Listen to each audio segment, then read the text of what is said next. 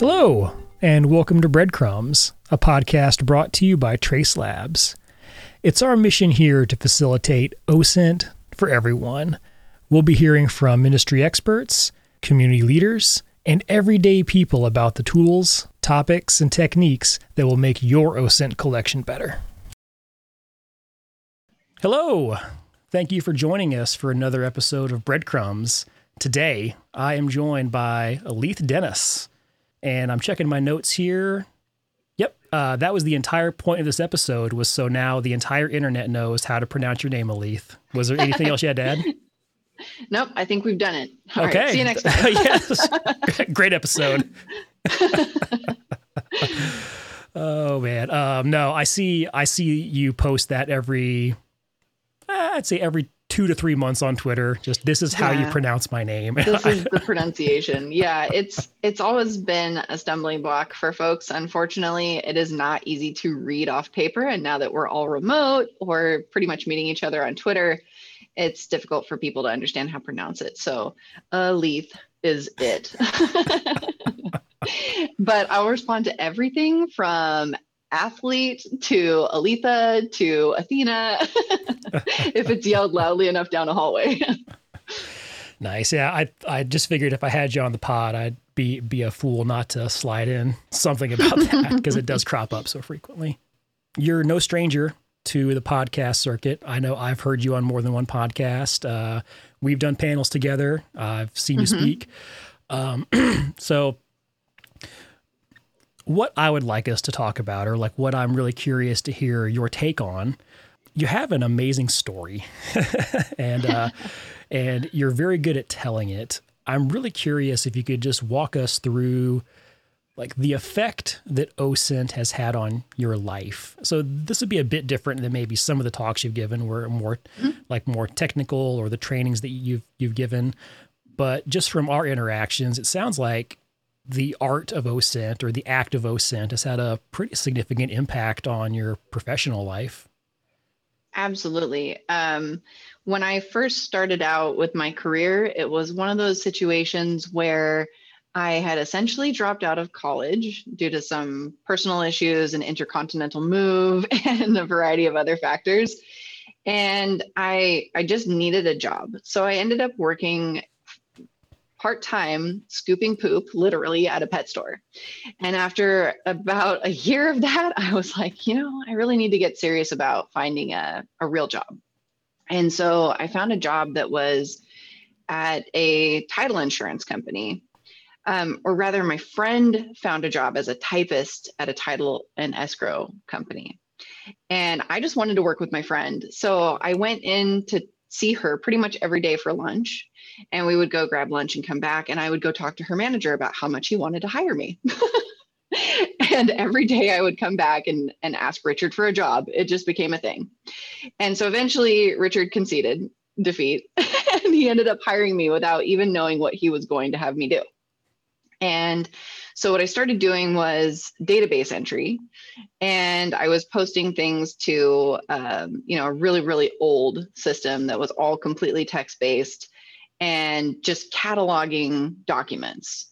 And after a few months of that, I ended up moving into customer service. And now I was in a position where I was actually researching those documents that I'd been posting to the catalog system, we'll call it, and pulling documents for chains of title on pieces of property. So California decides that real property is anything that is a piece of land, or a piece of land with a structure on it. So vacant or improved land, no cars or mobile homes or anything like that. And my responsibility was going back and researching the chain of title for that piece of property that was now either being looked at by a real estate agent for the purposes of demonstrating that it was a great piece of property to buy to their client, or to a potential seller showing them the value of their property. And so what I would do as a customer service person was then give them the most recent deed of record and pull all the maps. And I really fell in love with pulling maps, because the maps had some really great notes on them. Some of the older ones that were done, at the turn of the century would have things like shack denoted on the map, along with, the monuments that were actually embedded in the ground, like a copper tag that was nailed into the dirt to show the corner of that piece of property. And there would be other things that were drawn on the much older maps, like, like old grumpy man's house, don't bother him, and like things like that. And it was just really neat, especially when you got into like the forestry land and some of the older mining claims, and there was like a history here. And so then you'd start to pull the documents that went back in the chain of title for this piece of property, and you'd find that, the property had gone from the parents who inherited it from the grandparents, who got it out of a probate from somebody else that had passed away in their family, or there were situations where I was pulling documents to show that somebody had come off of the title of the property, and in some cases that was only established through the recording of their death certificate. So I was looking at death certificates with causes of death, and I just became like completely infatuated by these documents and the historical stories of each of these pieces of property. And after working in customer service and dealing with real estate agents for a while, I saw an opportunity to segue into making that history. And this is when I moved over into what's called recording. And I was recording the documents that were going of record at the county level for all three of the title companies in that county. So I would, at the age of 20, this is insanity. At the age of 20, I had keys to all three title companies. I would go there at like 6 o'clock in the morning before anybody came into work. I would open up the door, disable their alarm, grab the documents that had to get recorded with the county that day, rearm the alarm, lock the door, and drive to the next title company, and then be in the office by 7 so that I could get all the documents for all three companies together, make sure that they were all accurate, that everything was correct, and then I would take this all up to the county recording office. So now I've gone from posting recorded documents into like a digital card catalog system, to helping real estate agents pull documents that were recorded historically and giving them copies of those documents. Now I'm actually recording documents with the county on all these property transactions, houses that are being sold, and pieces of land that are moving from one entity to the next, all of these transactions that are being insured by the title companies. And there are documents that will forever, ever be of record in that county with my handwriting on them. And I just thought that was so cool. And so after doing recording for a while, I moved into a position of title officer in the title side of this escrow and title insurance company. And so now I was actually issuing the reports that were used by the agents, the buyers, the sellers, and the escrow officers to facilitate the transaction of this piece of property. So I would go research the entire title chain and then essentially certify that the person purchasing the piece of property would own that entire property from the top of the sky to the core of the earth, with the exception of these things. And the things that I was responsible for finding would be like outstanding taxes, liens, easements over the property, all those types of things. And doing that research again, it completely pulled me in. I've always loved research and investigations and finding of things. But now, not only did I get to find the information, but I also got to point out all the mistakes everybody was making and have some kind of authority in doing that, because the title officer position was essentially the second highest level role hierarchically in that company on the title side without going into management. And so I worked as a title officer for about 5 or 6 years combined between a couple of different companies. And I loved it. All of the research and the investigative elements really, really spoke to me. And I was like really loving it until everything kind of got pushed offshore. And all of the research elements were now done by, a computer system that automatically went to pull documents and found things that had historically been saved in the chain of title. And if they couldn't find the really old stuff, they just put in some generic clauses and moved on. And I was like, this isn't this isn't what I signed up for. Like, this is getting boring. Now all I'm doing is managing people in some giant, hub where they're mass producing these reports. And all I'm doing is measuring their productivity and then QAing what they're doing. This isn't really fulfilling. And at that point, and this is the weirdest segue in the world, I'd started using this online application that was, technically it was a mobile app for sharing pictures. And it hadn't really figured out what it wanted to be, but it had decided to market itself as a competitor to Instagram. Honestly, now, like in retrospect, it was about 3 or 4 degrees away from being OnlyFans. Like, to be absolutely legitimately honest with you, that was the thing. The thing was, you could share private, uncensored pictures to people who follow you, and then you could share publicly acceptable pictures to just the general public, just like Instagram was set up at the time. And it was like, you took control of your privacy, and they didn't use your information, store your information, or have any of like the privacy policy concerns that some people still to this day have about some of the other social media sites. So I started using this platform because I had some friends that were on it and that were hired to promote it. And they encouraged me to start using the platform. And I think I was the only unpaid female on the platform for a while. I'll just put it that way. There were definitely some women that were paid and compensated quite fairly to contribute to the platform, who wore bunny ears in their spare time. So this platform kind of grew into this weird little subculture community on this social network. And I made a lot of friends there.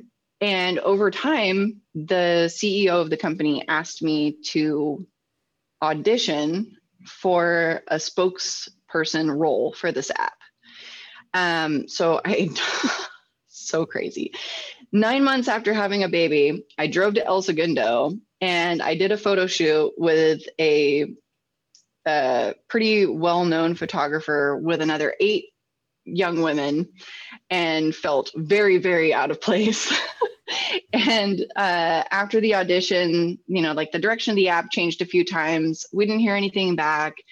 And it was pretty clear that I was there as kind of a publicity stunt rather than actually being considered for the role of spokesmodel, we'll just say. But it was one of those things where just having the experience was super cool. Like, it was a fun day. It also made me feel like extremely self-conscious, but at the same time, it was a fun day. Like, we had a fun time driving down there and hanging out with all these new cool people. And the way that this ties back to OSINT is that eventually the CEO approached me to be their social media marketing person. And so I was the only person that actually netted a job out of that whole farce. And so I worked for them for 2 years as a social media manager after being an ambassador on the platform and having some other stuff. But what that did was it forced me into this online social media research type thing, because I had to manage all these crazy people on this platform. And I had to make sure that if people were, creating sock puppets and bullying or, antagonizing other users, that I could track them down, that I could identify them as a sock of, this person or that person, because the network, even though it had like 50,000, registered users, you can identify patterns in the way that people conduct themselves, the way that they say things, the way that they punctuate things. And so I was actually making sure that, this random person that we'd, kicked off the network hadn't, made another profile and was back to harassing people or creating a really disharmonious environment for folks. And so through those like types of things and learning about social media management and how to work SEO to my advantage and how to get around all of the things that Facebook does to try to prevent your advertising from actually showing up to your audience, like all of those like algorithm-based things, learning how to do proper digital and content marketing. All these things required a ton of research. And for a while, it was super fulfilling. And and I really loved every aspect of social media until I didn't. And then it was like this sudden, like, okay, I'm kind of over this. And at that point, I moved into, I was the director for their customer support team. And this application developer, their core business was that they developed a CRM software application for automotive dealerships exclusively. That was what they did. So they worked with car salesmen. Lots and lots of car salesmen were the clients. And so these are the people that were calling in for support with their CRM. And so at that point, I was learning how to sell salesmen, if that makes sense. So you've got career salesmen that you're trying to manipulate into accepting that this is a feature, not a bug. and hoping that they take you at your word. And that experience alone, I mean, I was doing content creation and marketing for the CRM. I was doing support and then acting as director of their support team, which were all a bunch of really young kids that had just got out of high school, basically.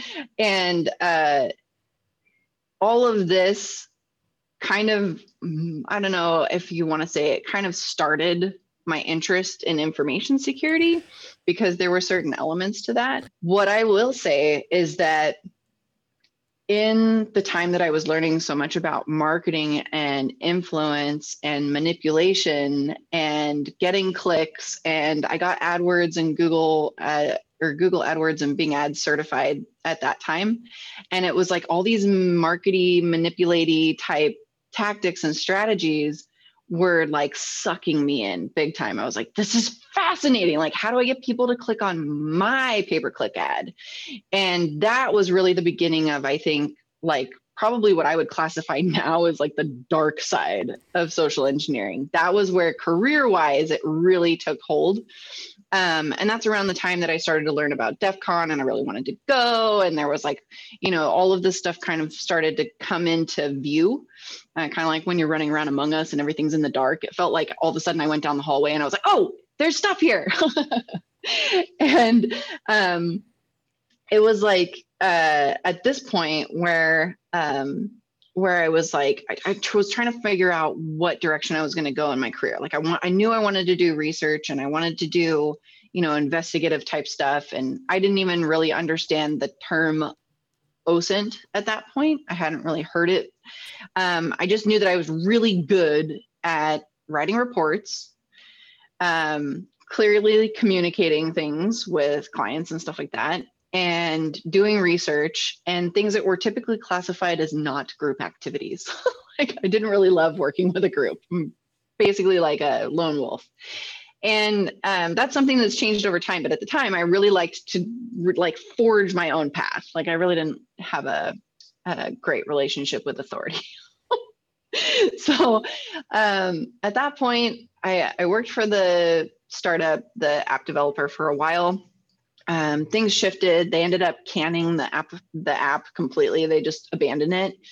And then I kind of felt like I needed stability. Like I was with my second child, I took literally 3 days off of work, a weekend, and went back to work because it was a startup and that was just the expectation. And luckily I was remote, I worked from home, and I had that flexibility as a social media manager that not everybody could do that. And I absolutely regret the hell out of it, like fully regret that. So I don't recommend it. And it's definitely not a point of bragging. It's actually kind of a point of, you know, regret and like infinite sadness that I didn't take that time with my second kid. But, you know, I was like 2 kids into a 4-pack and I was like, I need stability in my life. And so that at that point, I decided to quit and I stopped working for the app developer. My husband's IT MSP was taking off. He needed additional resources. We didn't want to pay them. So it was me. And so I took over doing, like I set up his entire help desk, like administratively back end, set up the whole help desk for him because he was, you know, struggling to figure out organizationally how he was going to do all the work and keep everything straight, essentially. And with his team, it just wasn't nothing was going right communication wise. So I was like, look, we're going to get all your contracts straightened out. We're going to get a help desk in place. We're going to use a ticketing system. I don't care if they don't want to, this is what we're doing. And then we're going to, make sure that your processes and everything are more efficient. And so I spent like 3 or 4 months just like tearing apart his whole company and restructuring it and getting everything organized and helping them onboard clients more effectively and doing all that stuff. And again, that was just more research, like figure out how to make this work, use the experience that I have from the title company, from the startup, from, everything that I've done. I used to work for the company that I lovingly refer to as the Death Star.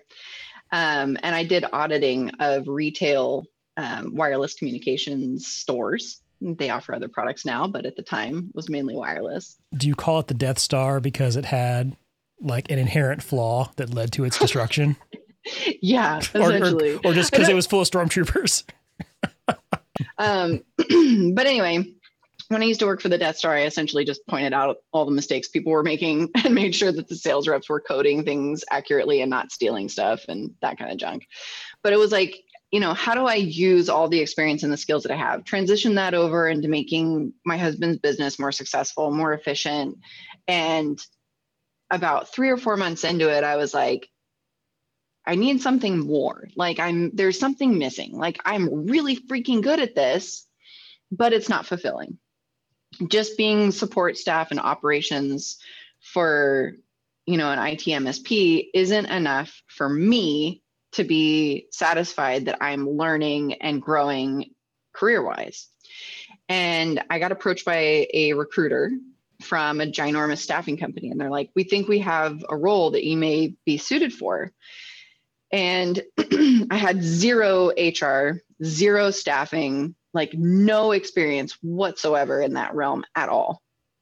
And they were looking to hire a market intelligence analyst and somebody who had the skills to do social media marketing and digital, like online, blogs on the website, turn their proprietary reporting into easily consumable blogs and stuff like that. And I had the, Google AdWords, Bing ads, and the social media management experience on my resume. So that's what they were kind of like leaning into. Like, we can fill in the gaps on the HR side if you can, crush this part of it. And so I was like, yeah, absolutely. But, I'm not really looking for a job right now. And I thought they were talking about marketing intelligence. So that's how underqualified I was for the role, which has basically like been the story of every job I've ever gotten. Like I've never, ever been qualified for the job that I've gotten ever. Like I have just straight up sold the fact that I can do it and then prayed once I got in the seat the first day, And I think it's been great because it's kept things real interesting. But if you have, and I mean, from like the staffing side of things, like if you have the soft skills, if you have the communication skills, if you are diligent and you're willing to learn and you can suck your pride up, you can learn anything and you can do any job with enough time and dedication and, upskilling for the most part. I mean, I'm not talking about like, going and being a brain surgeon without going to school, but I mean like within reason, you can do almost anything if you put your mind to it and really, fully invest. So I was like, cool, I work for the marketing department of the staffing company. And then they throw me in day one and I'm like, what's market intelligence? And they're like, oh yeah, we're going to need you to like analyze this workforce in this country, in this geographic area and figure out what geographic, geopolitical, and other factors are influencing the workforce in that area so that we know where to advise our clients they should, invest in headcount. And I'm like, one more time. And so I was like thrown in the deep, deep, deep end. And my boss, who is absolutely fantastic, just let me really just carry the torch on my responsibilities and decide what my job looked like. we had this like thought leadership website that I was supposed to write these blogs for and publish like 2 or 3 articles a week on different, economies, geographical areas, whatever. And I was doing all the research myself and trying to come up with different angles and interesting things based on like the politics and the current, whatever. But it was all research. And so I really had to like Google my butt off to find things that were relevant, that I could say, that were not plagiarism, that weren't, you know what I mean? So it was like really coming up with unique, original, evergreen content and then marketing it. And then the platform was horrible. Like we used, I won't name them because I don't want to embarrass them, but the CMS that we used was horrible. And they were paying like astronomical amounts of money for it and then completely underutilizing it at that. So I was like, why don't we move this content from this terrible CMS to this free CMS? And we can use this content management system to hold all the content, present the front end of the website, and I will migrate it, develop it, set it all up and manage it. And you already pay me money. Like, forget this licensing fee and the management and the updating costs and all this other drama. So within like the first year, I was saving them over $10,000, a year for this one asset. And they were like, I think we'll keep her. And so, I did a bunch of other roles within that job, but everything really came back to researching global markets, determining the factors that were, contributing to essentially the hireability of the people in that workforce for a particular set of skills. And that OSINT component and figuring out different strategies and perspectives and ways to search for things and how to analyze that data was central to my every single day for 5.5 years. And through that time was when I was going to DEF CON. I discovered Trace Labs. I discovered like the actual term for open source intelligence and the various different types of open source intelligence and resources. And then I started to learn all these new tools that I could use to do my day job, but also to do all these crazy cool competitions. And I discovered the SECTF, Social Engineering Capture the Flag, that's in SE Village at DEF CON every year. And then I discovered Trace Labs and the Missing Persons OSINT CTFs, they were called at the time. And I knew that this is something I had to get involved with. I just was drawn to it because the mission of Missing Persons really spoke to me, but also I knew that these were the people that I needed to get in the room with to learn from. And so Trace Labs announced that there would be the opportunity for remote judging. And I was like, sign me up. Like, I want to see behind the curtain, like, show me how you do the thing so I can copy you. And so that was originally, like most of my motivation for volunteering as a judge. And then through competing with the SECTF and volunteering as a judge or admin or coach really with Trace Labs, I started to network with people within various different, industries and communities and information security and completely outside of information security and, private investigators and law enforcement and just seeing this huge landscape of how OSINT actually transfers from one industry to the next, and it's in so many different positions. There's not really like a job that you can Google the description and it's going to say must need to know OSINT. Like, it's going to be something else that's essentially research, investigation, data analysis, that kind of stuff. But it's not just, I did try. Like, I looked for jobs that were like, just OSINT, that's all I want to do. And it just wasn't working. But through the course of, retail and insurance and staffing, through all of these roles, there was one consistent element, and that was OSINT of some type.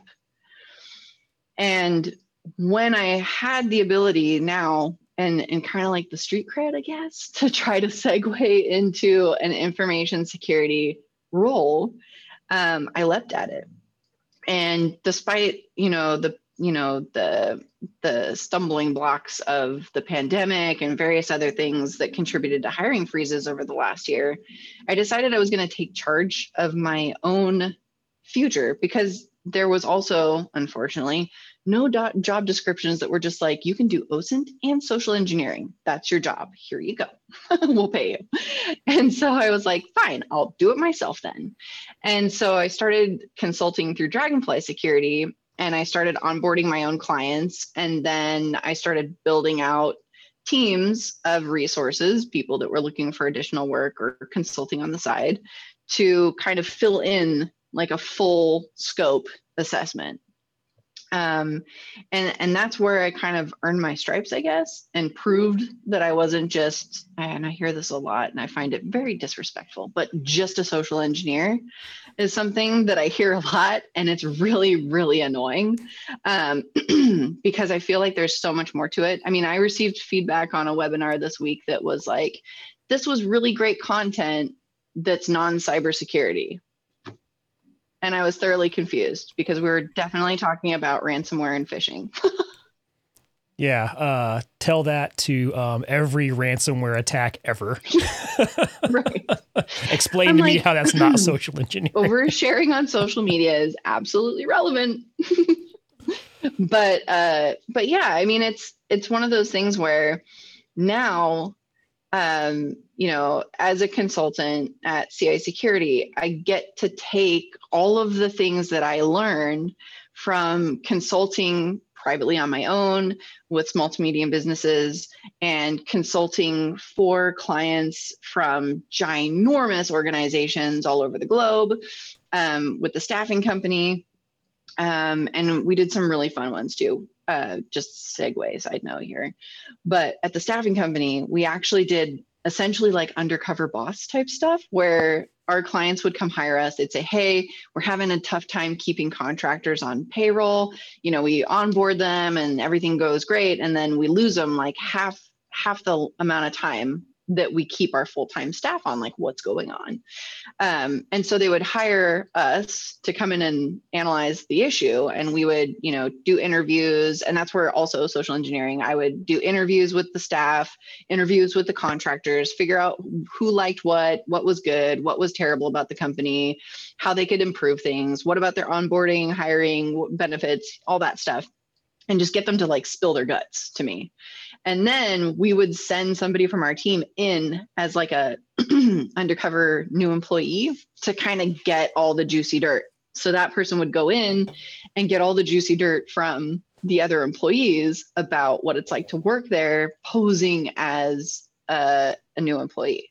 Not that I ever did that, but using all of that knowledge, and especially like the ability to write meticulously detailed reports, has been probably the most important element of being able to make that jump out of other industry into information security. And I think that is the question I get the most, honestly, is how do I go from, doing whatever it is that I'm doing right now to working for a security company or having an IT role within another company? Like, how do I demonstrate that stuff? Do I go get certifications?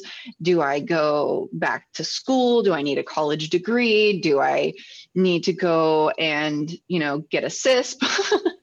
There's a lot of different paths. And I think that all of our paths are a little bit different. And there's no real hard, fast way to do it.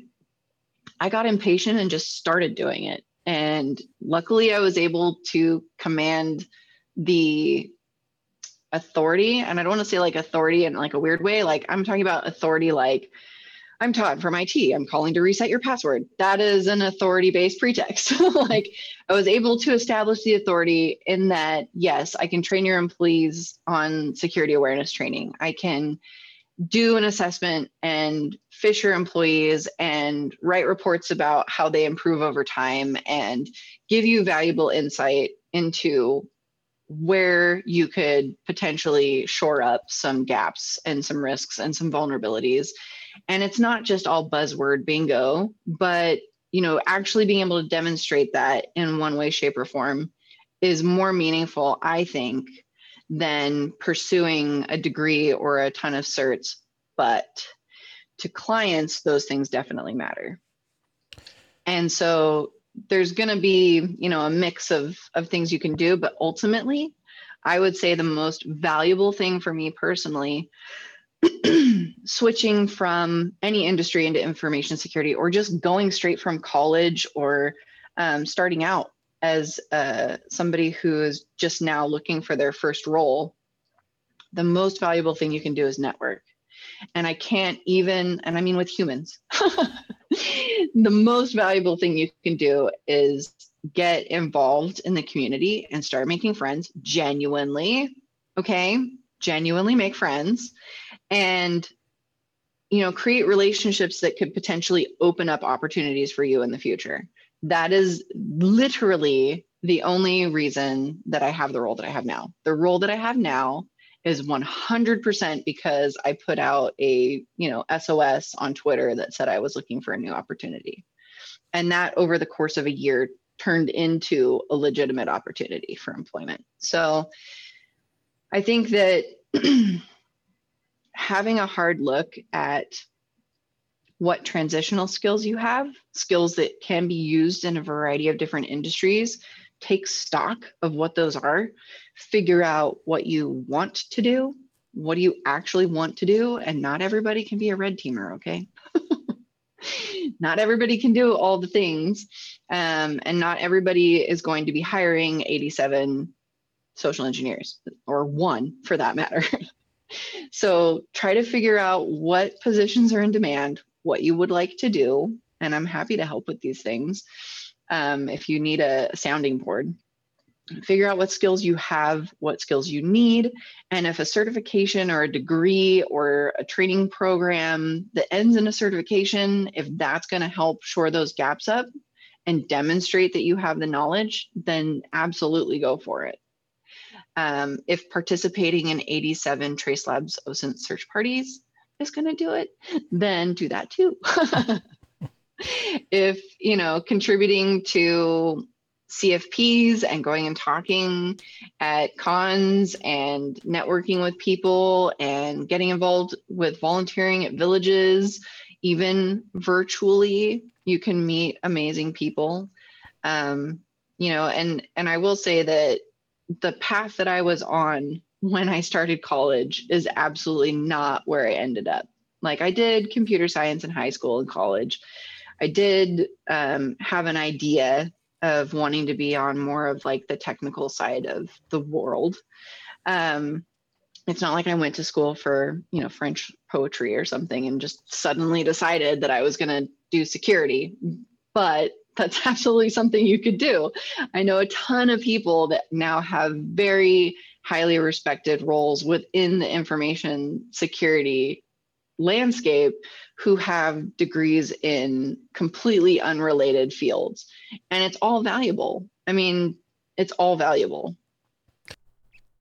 Hey there, this is Tom.